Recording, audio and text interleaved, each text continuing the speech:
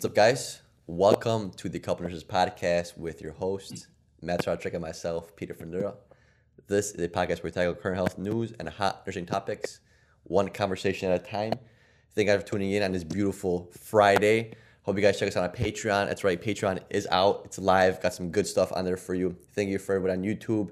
Make sure you guys leave a comment. Make sure you guys subscribe. Hit the notification bell. Vlogs coming out weekly. Couple of news coming out weekly. We got some interviews coming up throughout this whole month and probably the next month.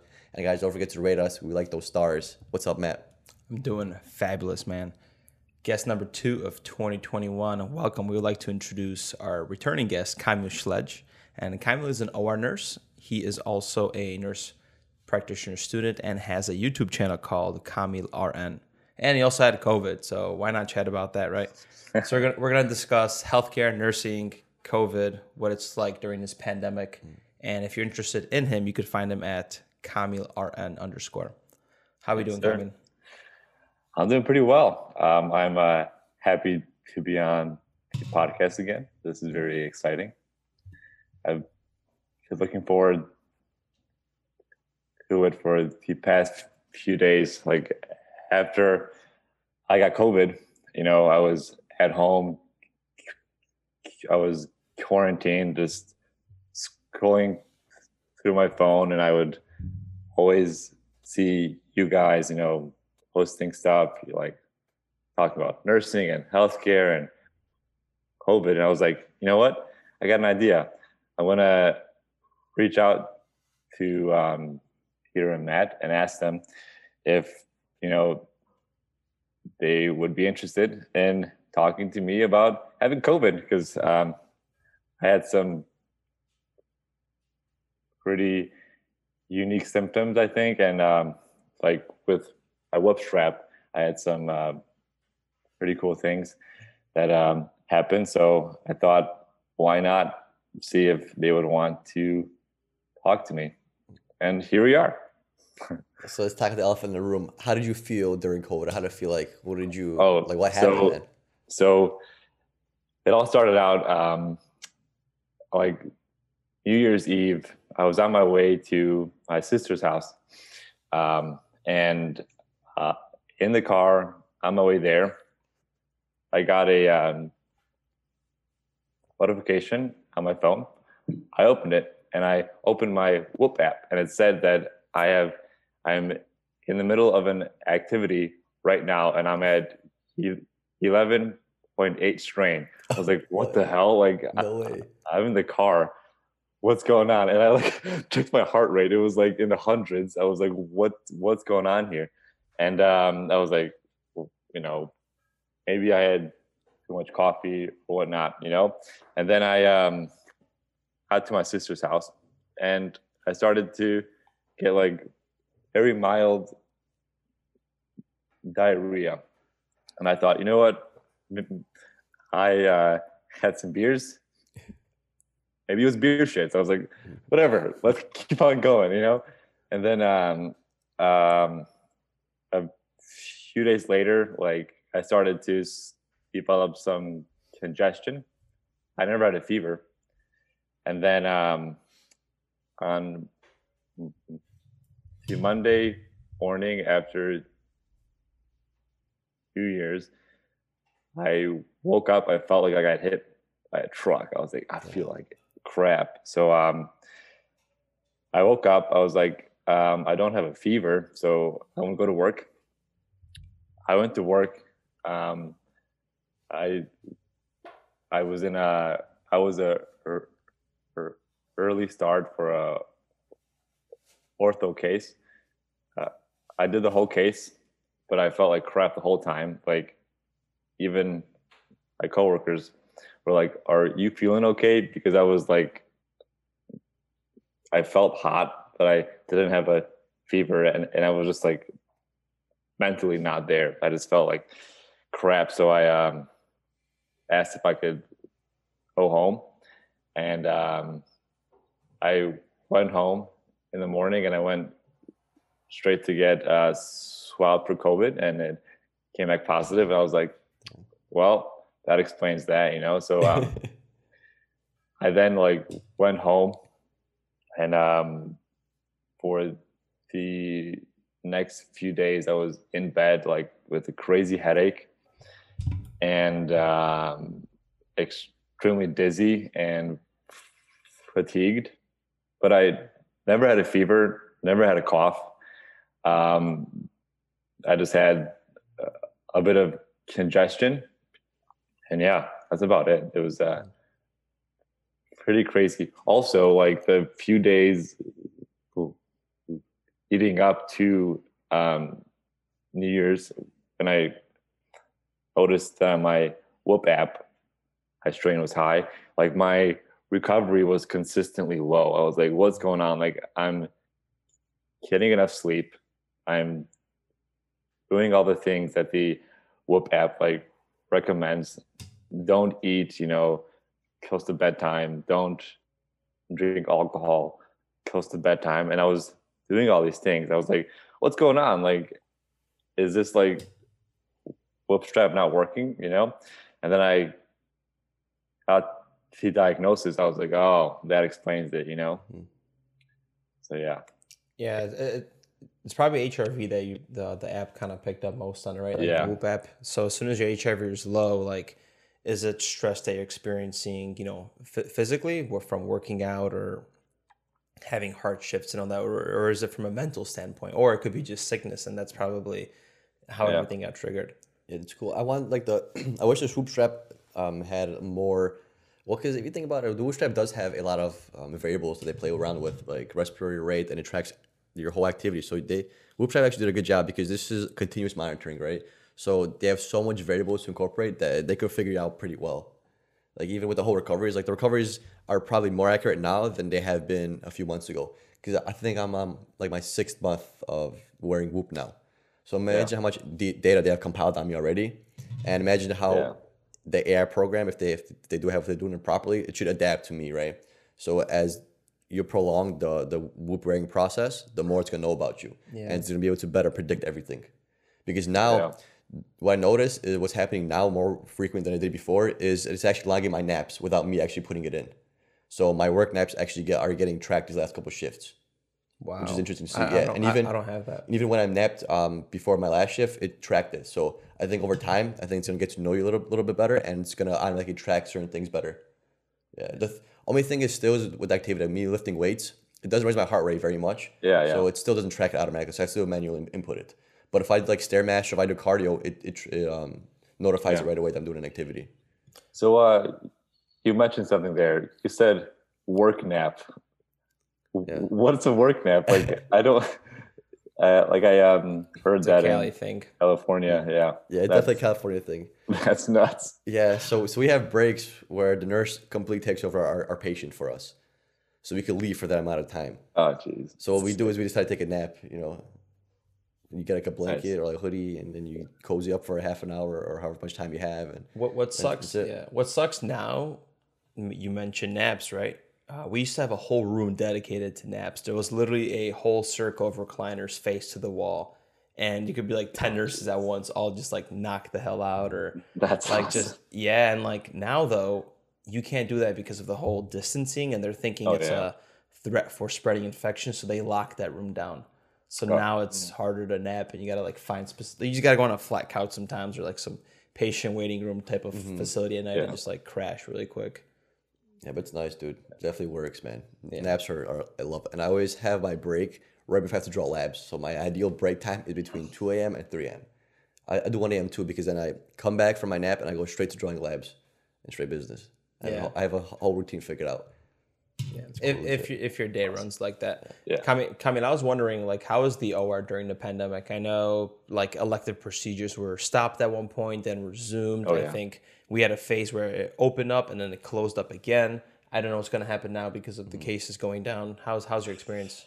Yeah, so in the height of COVID, like in March, April, May of 2020, like the operating rooms were like completely closed, at least in my hospital, and to my understanding in hospitals around the nation. And it was like a ghost town. We only operated if it was like class A, emergency. So like a ruptured aorta, for example, like that's a emergency that we will operate no matter what. But it was like,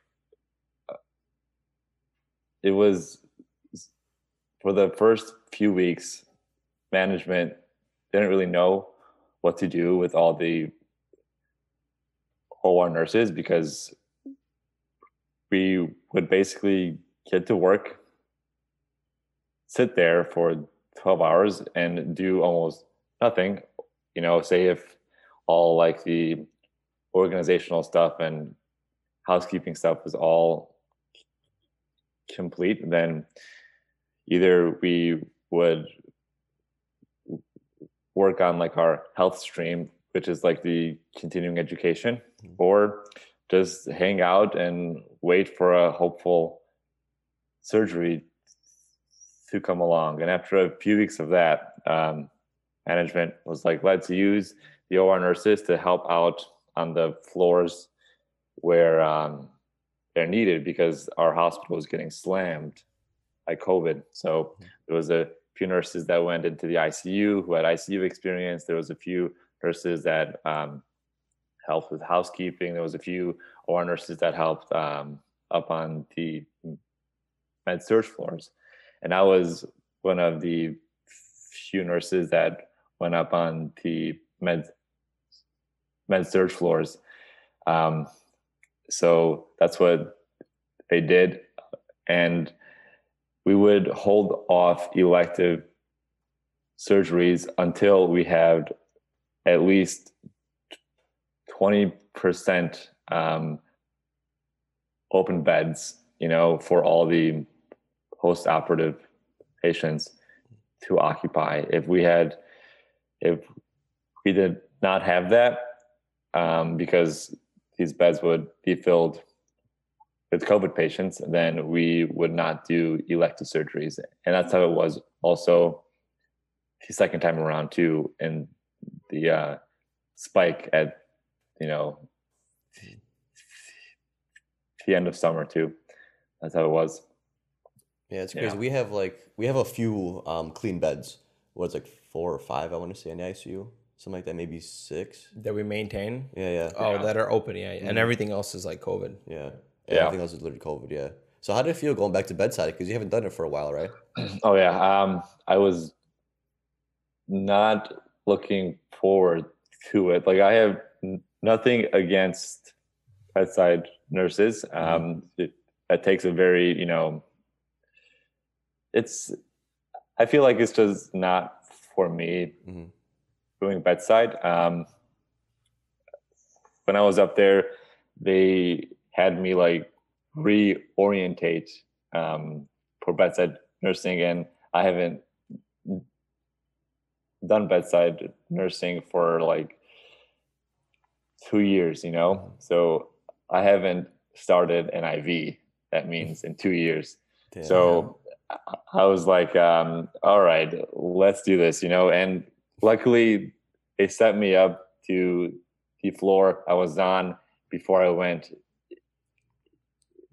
into the OR. So I knew more or less all the nurses there. But no, like, it was fine. Like, at first I was stressed out about it, because I was like, yo, I'm putting my license at risk, because I haven't worked bedside and I could screw something up. Like, the medications that we use in surgery are completely different than the ones we administer up on the floor. So I'm like, I even, had to like,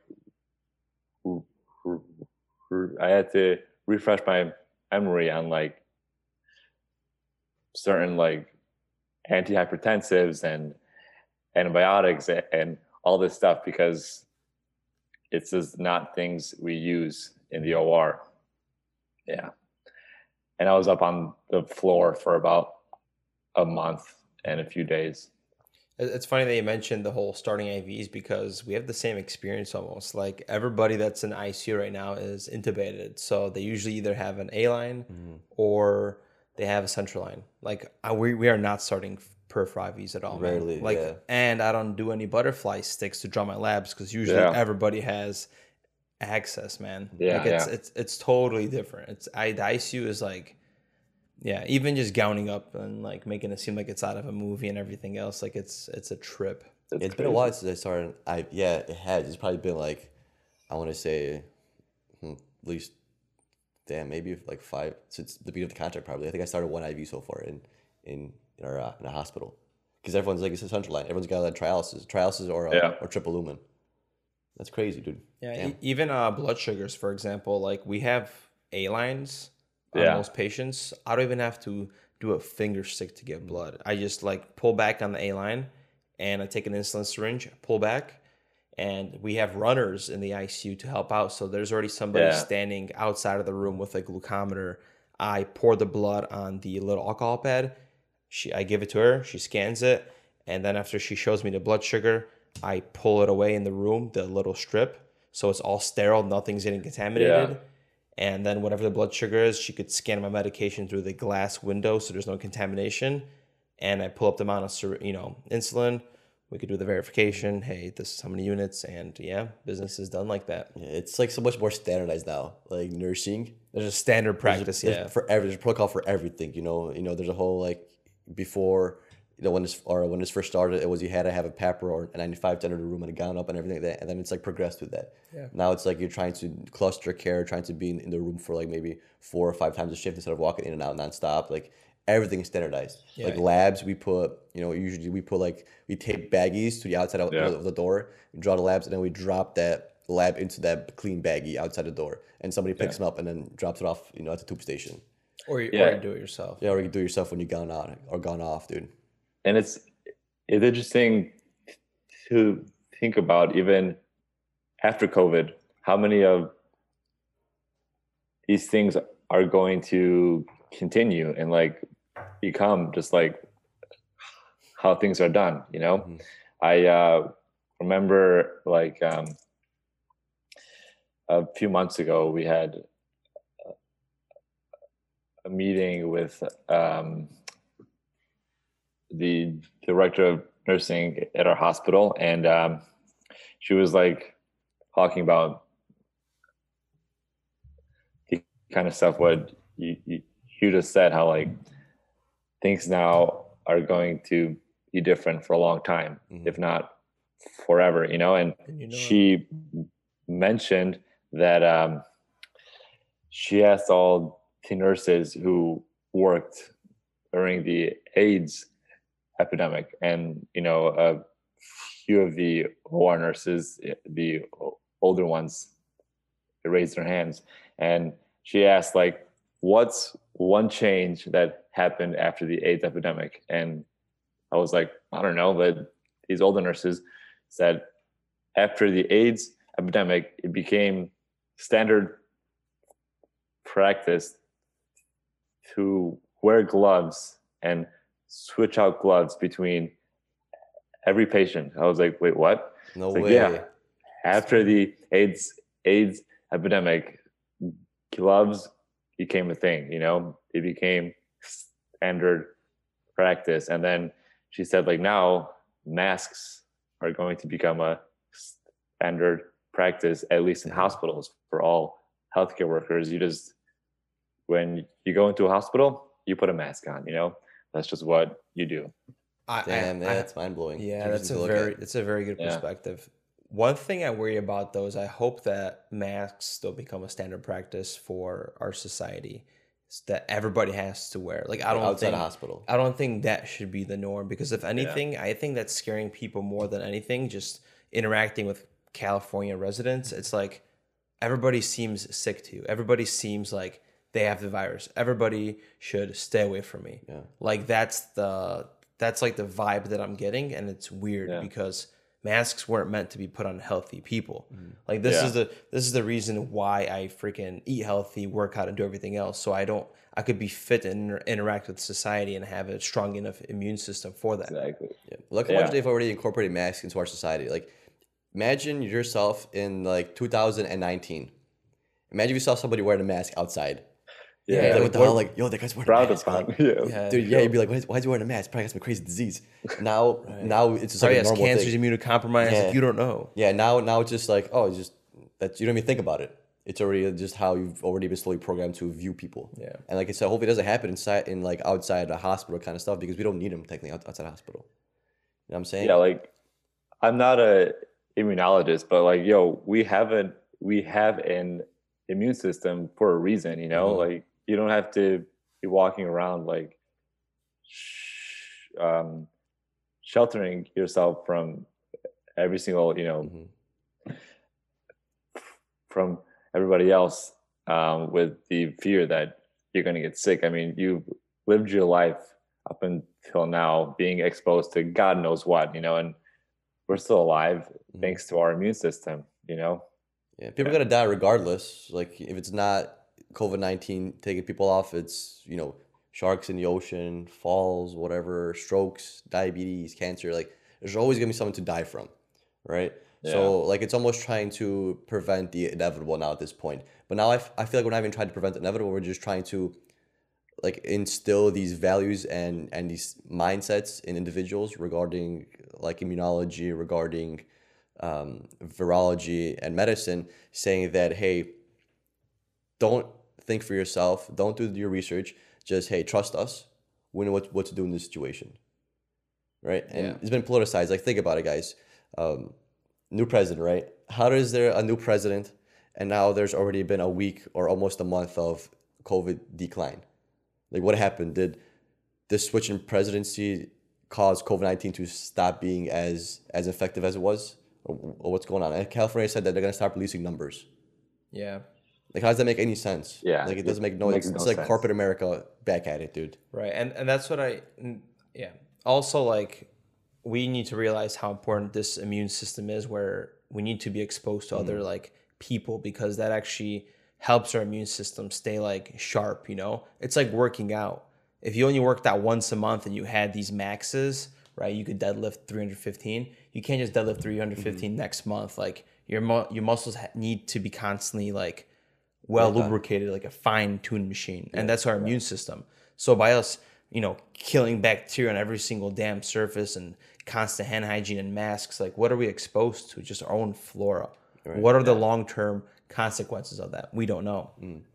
Yeah, we're going to see it. And this whole vaccine too, with the whole booster shot, like you need 2 vaccines to fight out this one virus, and then you need another one for the next strain. Like, is it going to be a continuous effort? I've been thinking about combining the flu and COVID shot together to make it just one shot.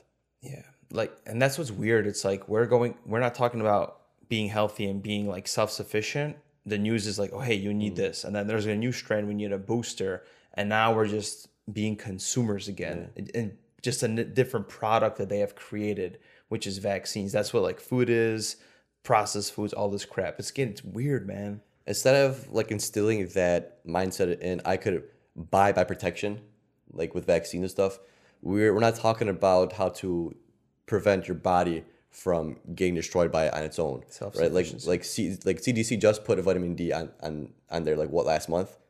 Yeah. Right? Like what? Like this was known months and months ago. Nobody wanted to address it. Yeah. Because it's a cheap and effective way to do it, and no one's gonna be able to make money off it, right? Compared to a vaccine. Yeah, like it kind of speaks for the culture. Maybe like there's always that easy way out. Like as opposed to staying healthy, eating right, working out, like there's always that easy way out. Like I'm not saying that everybody that gets the vaccine is looking for the easy way out, but I've met a handful of people who are like overweight, they have diabetes, hypertension, and they have the audacity to preach, like I'm getting the vaccine to prevent myself from dying, from getting hospitalized, and I don't know, it just seems like you have other issues you should address first, or as well as on top of COVID-19, get your hypertension in check, get your diabetes in order, start eating healthy, lose some weight, and that'll that'll get you very far in not being as affected by COVID-19. Yeah, both my grandparents had COVID-19, and they have diabetes and they have hypertension, but that's just because they're older in their 70s. So Yeah. that kind of comes with age. And they both survived it fine. Like, yeah, they said they were very sick. They felt horrible, but they came out of it fine. Why? Because they're not super unhealthy individuals. Just the diabetes that they have isn't because of their consistent bad eating. It's just because they're older and their pancreas is able to produce enough insulin as much as it did before when they were younger. That's what it is. So that's it's not really as strong of a comorbidity as somebody that's like 60 years old and that just eats junk food, McDonald's all day, and they need that insulin, and they're diabetic because of the stuff that they eat. Their pancreas produces enough. It just doesn't. Their pancreas produces insulin at a good rate, but the amount of carbs and sugar they're consuming the pancreas isn't able to catch up. So that support with that insulin. You guys painted a very good picture, because my grandpa he's 74, 75, and he has COPD, very bad. He was a carpenter for a long time, breathing in all those like wood chips. Like he gets winded when it's winter. He can't like walk. So he got COVID and he did just great. He lost his appetite to eat, a little fever. They do little Polish remedies, but he was fine. So it just shows you that COVID could be less of a respiratory issue. It's more of a metabolic issue that we're facing. And this is what's leading to actual death. And that's what we see in the ICU, dude. We see patients that are undiagnosed diabetics coming in with HbA1cs above 6, even 7s. And this is the reason why they're intubated on ECMO and they're on insulin drips. And we're fighting more of metabolic problems. I think as we move on in medicine, we're going to be able to separate, like it's say, for example, hypertension and diabetes, because they're pretty easy examples to kind of explain for this idea. I think as we move on with medicine, we're going to be able to differentiate between hypertension caused by someone's lack of exercise and nutrition versus hypertension caused by somebody that just genetically predisposed to it. And I think they're going to be able to separate these things on such a good level that they're going to be able to kind of treat them differently. Like hypertension due to genetics, is it going to be not as big of a predisposition to dying from COVID-19 as hypertension due to poor diet and poor exercise? You know what I'm saying? I think that's how deep medicine is going to go. And even with diabetes, you're going to be able to differentiate diabetes between diabetes you got from the food that you eat or diabetes that you got just from being old and just because your pancreas is just kind of slowing down in time. If we already haven't, but I feel like that's gonna be more mainstream. Yeah. Like it's gonna be like, instead of like type 2, type 1 diabetes, it's gonna be diabetes due to diet and exercise. It's gonna be diabetes due to age. Like that's how deep we're gonna be in the sauce. Even Alzheimer's, like we know that Alzheimer's is insulin resistance in the brain technically, and it's called type 3 diabetes. Why hasn't that been like discussed? We're still treating it as neurodegenerative disease. What if it could be a different predisposition? Right, isn't that crazy? And ultimately that has to do with medicine, but it's also physicians. They're so overworked that they don't have the time to do research and think of and brainstorm new ideas. Just like nursing has become tasky, physicians have a very task handy too, where they're just like going down the row and ordering these things. This is what's going on. This is the standard, not questioning the norm, not saying, hey, maybe we should look into different things. Mm-hmm. Yeah, but then you have the medical side of it where you have professors, they get together and they have these sessions, but I'm not sure what goes down in those, but I'm sure a lot of crazy things, crazy ideas pop up. Yeah. But yeah, definitely overwork. If you're overworked, it definitely shuts off that whole creative intuition and creative mindset in your head. You just have time for it. Yeah.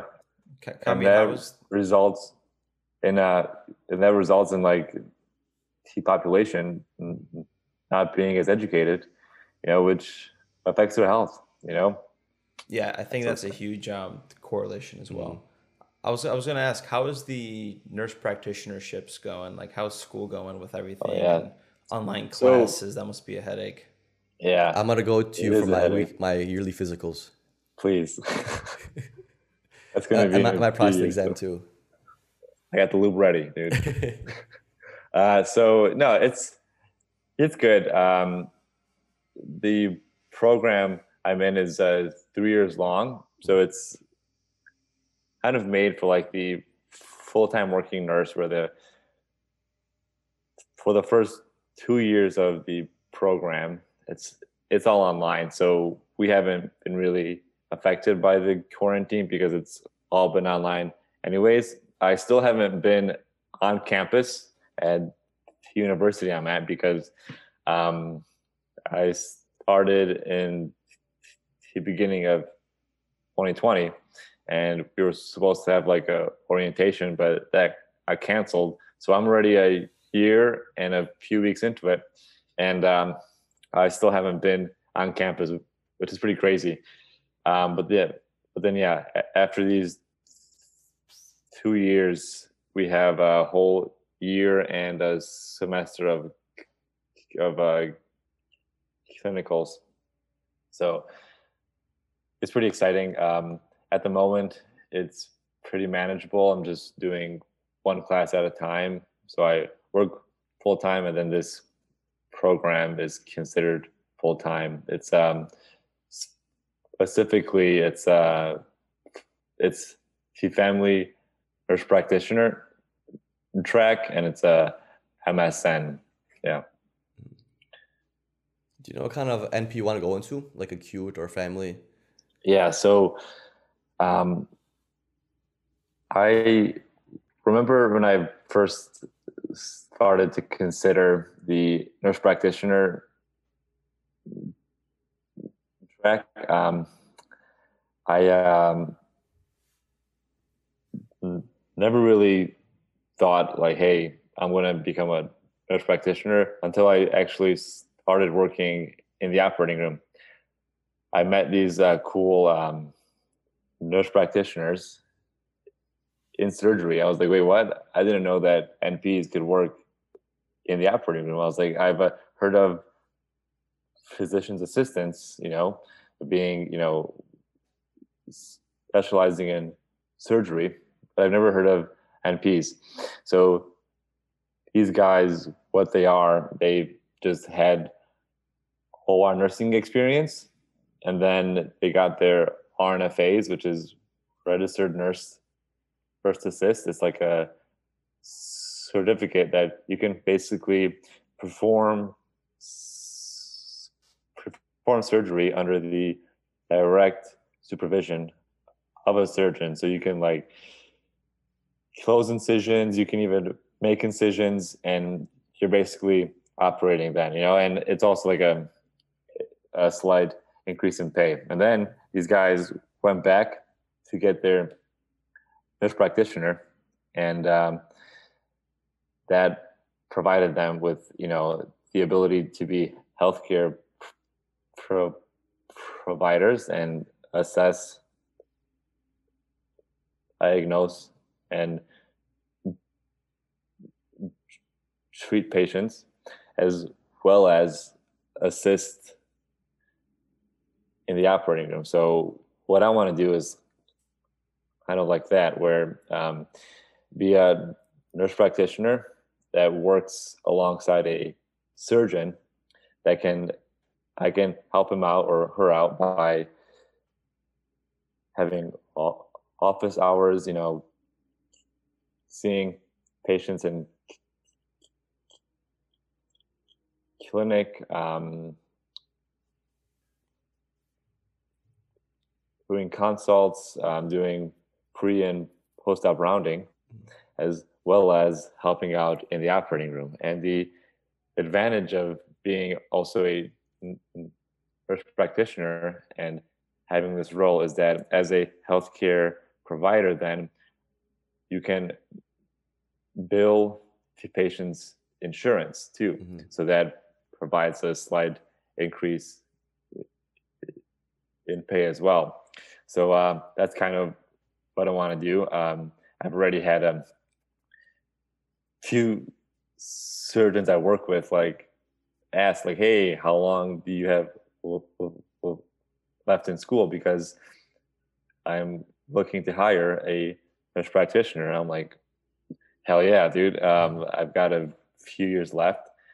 So yeah, this route I want to take is kind of a non-traditional route. It's more like unique, but it still exists, and not many people know that you can be a nurse practitioner and also like help out in the operating rooms. And it's Yeah. cool because when we're in a pack here, I was looking at their schedule, what kind of surgeries are performed, and there was a orthopedic surgeon that had cases that were literally overlapping. So he Yeah. was from like 8 to 10, but at 9:45, there's already another case that's going to be started or 30 minutes prior, and literally he has I think PA, I don't know what they use here, that like assists him. And as he's, going to the next room, starting the procedure, she's finishing up the patient, whether it's probably suturing or whatever procedure orthopedic surgeons do, closing him up. And this guy is technically making more money in the long run, and he's helping the hospital profit because he could do 8 surgeries instead of like 6 or 5, a day. Like, it's pretty cool. Yeah, It when is I did insane. when I did my like OR like shadow rotation, we literally had so it was at my old hospital. It was a heart transplant, which was very cool to see. And we had a team open up the chest. Surgeon came in, did the cuts or whatever. No, we actually had somebody come in and start the person on a bypass. Then somebody else opened him up.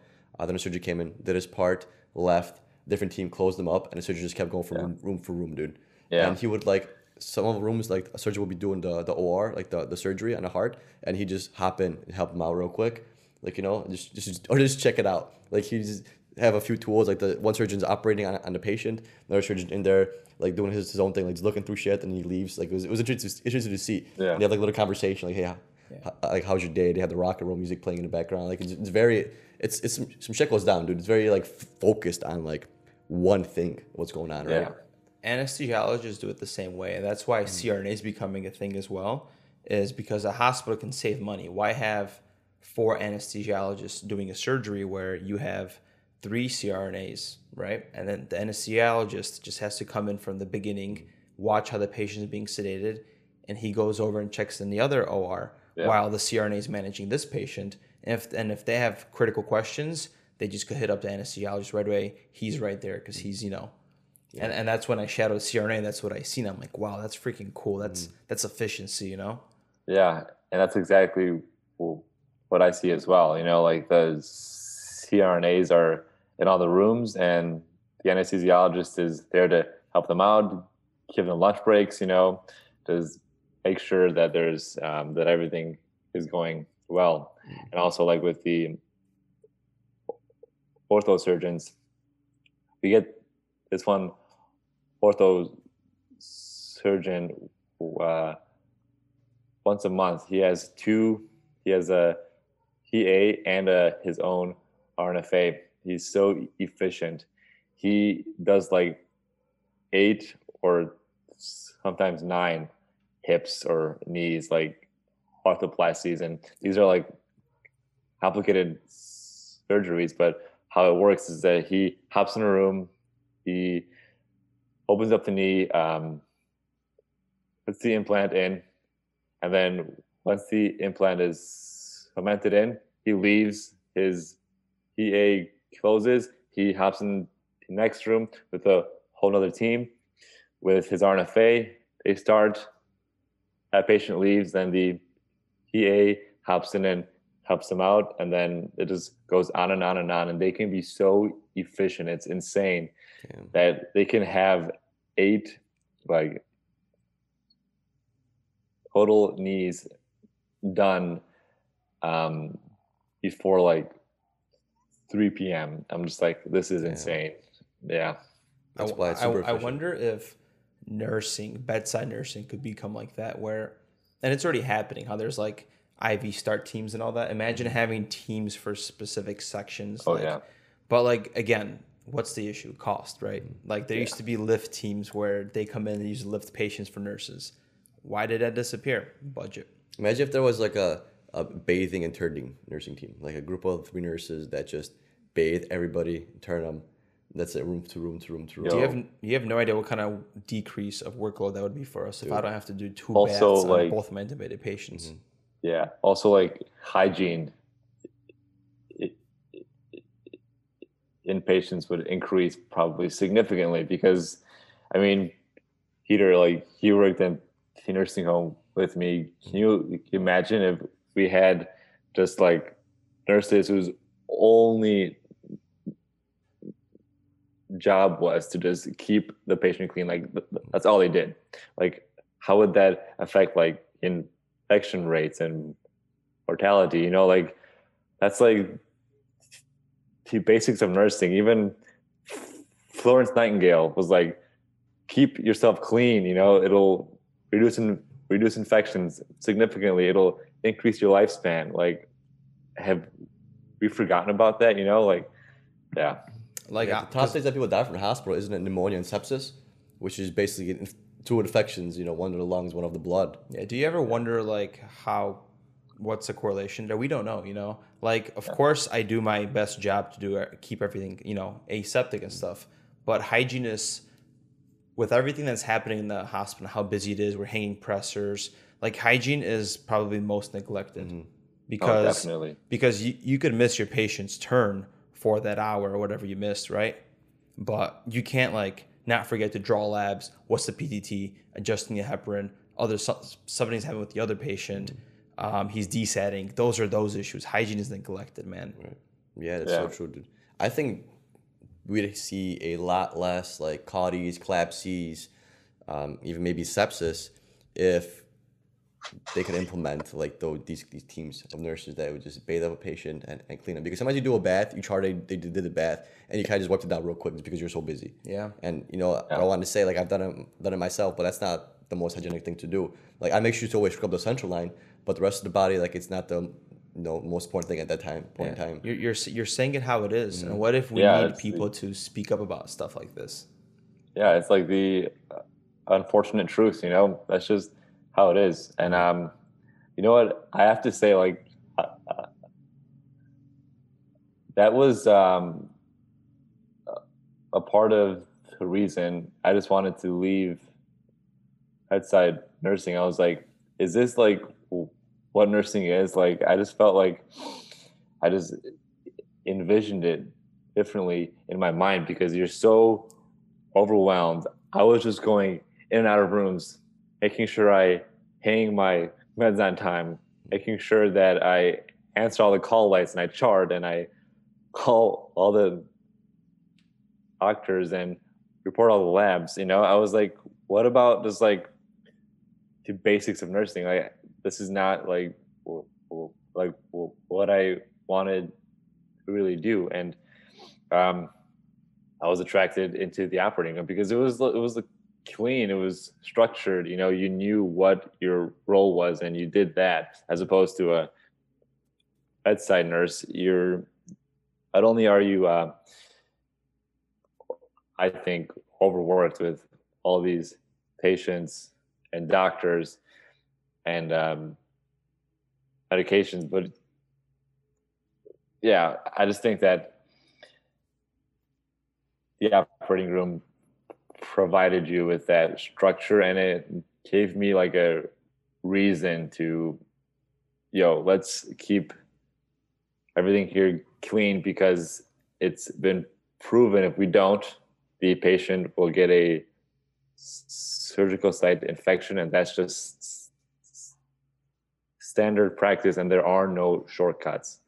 The amount of times I've seen nurses take shortcuts, like chart, I gave a bath, but they didn't. They just, half-assed the bath, and that's just kind of like disheartening. I was like, I can't continue to work in this kind of environment, and I opted out to leave. But I think the real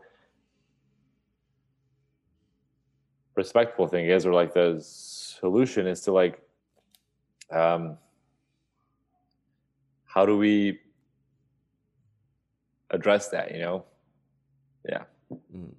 That's a good point, man. Like, it's a good thing you bring up. Like, unfortunately, that's how sometimes nursing is, and you can't really like do anything about it. And if you like organization and going by the standards and everything, then OR definitely for you, because especially like med surg and tele floors, you're never on your own schedule, right? No. Like you have an idea of what you're gonna do when, but then hey, you got these two call-outs that popped up, you took care of both of them, now you're an hour behind.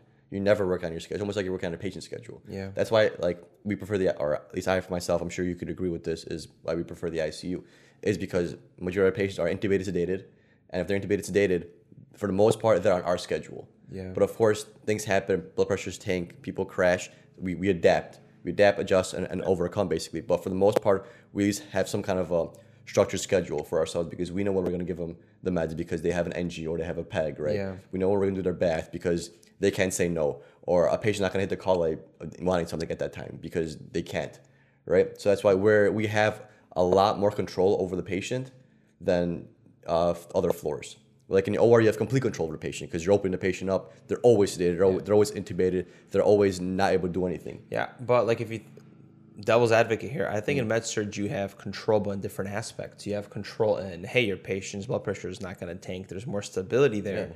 So her on control is the call light compared to you. Your patient is tanking, or you got a mucus plug in there desetting, and now you're running in there. So it's a different type of control too. Yeah, and completely agree. And I like the control that allows me to titrate the medication to fix that pressure instead of me bringing in more juice and crackers because you were hungry at that time. Or I got a tummy ache and we have to do something about this. Yeah, both it's a different type unpredictable. of issue. Yeah. Yeah, both unpredictable. Both things you got to handle. But I just prefer to the one that leans more towards the critical blood pressure compared to the applesauce and the cranberry juice. Yeah. But like what you guys are explaining, it kind of sounds more stressful. Like, would you think that med surg nursing was more stressful, or ICU nursing? No, definitely ICU nursing. More Clearly, stressful. bringing cranberry and apple juice is more stressful for us, as you can tell. But no, I'm not gonna lie. Like, there's days. Actually, think about it. That frustrates me more than a patient's pressure. Yeah. And like that kind of situation Call where lights. yes, call lights and needy patients. Like, yeah, I understand you're in hospital, you're very sick, and we want to help you the best we can. But sometimes like we're real busy and we can't always give you the type of hospitality that you want, right? Yeah. So that does stress me out, and that frustrates me more than the taking blood pressure. Yeah, but you know what? Like, I miss that nursing. I miss that nursing where I had a relationship with my patient. I talked to them. I asked them questions. I knew about their hardships, what's going on in their head, what's stressing them aside from their health. Like, I was able to help, and like, I feel like I could be a freaking awesome lifestyle coach if I wanted. Like, I could be I could coach people, right? It was cool helping and doing that on that end, aside from just taking care of them from like the physical body standpoint, and that's lost now because everybody has a breathing tube in. But now you still get the other parts of the ICU where you get that patient that's ready to transfer and you could have a genuine conversation. And usually, like, when a person almost died and he's getting better, like, that person is really emotional, and it's almost like one of the best times to talk to a person because they tend to reflect on stuff. So you could always ask for guidance, and you could also implement ideas, because what they're going to be focused on is how is their life going to be different now than it was prior to coming in the hospital. Yeah. So it's a good time for them to reflect. Like you said, you get a lot of knowledge from them, a lot of perspective. And it's also the best time to teach because now the patient is stepping into a life of the unknown, basically. Because, hey, they just had a cab, they had a heart attack, they were unconscious for a week. Now they just woke up. Yeah. And doctor says, hey, you had emergent double bypass. You got to complete change your diet. We got to start exercising. We're on these meds. And the patient's like, holy shit, I wasn't no meds coming in and I didn't exercise, nor did I care about my diet. And now I got to change all this. So it's a good way for them to reflect on how they messed up their lives, which is where you could come in, have a good conversation with them. Hey, how was your life before? You can ask them for intuition and stuff like that. And then you could also guide them. Yeah. So they could guide you through life, not to make the same mistakes that they've made. And you could guide them through their new life based on mistakes that they've made that you haven't made. Yeah, that's cool. And you can actually see that firsthand. And, I'm sure it also affects your life and your health too. You're like, all right, not going to make these mistakes this patient did. I'm going to stay on top of my diet, my exercise, Yeah. Gentlemen, it's been a pleasure talking to you. Come in. We appreciated you being on. Sorry for the background noise. I'm noticing they're freaking cutting the lawn right next to us, super close. That's all right. And if you want to know more about Kamil or his YouTube channel, visit him at KamilRN, correct? And on Instagram, KamilRN_. Yes, that's right. Thanks for having me, guys. This is awesome. I hope to be on again sometime in the future. Thank you so much, man. We love having you on. Let's push for Kamil Sledge number 3. Let's do it. Trilogy. Peace, brother. Bye-bye. Peace. Yeah.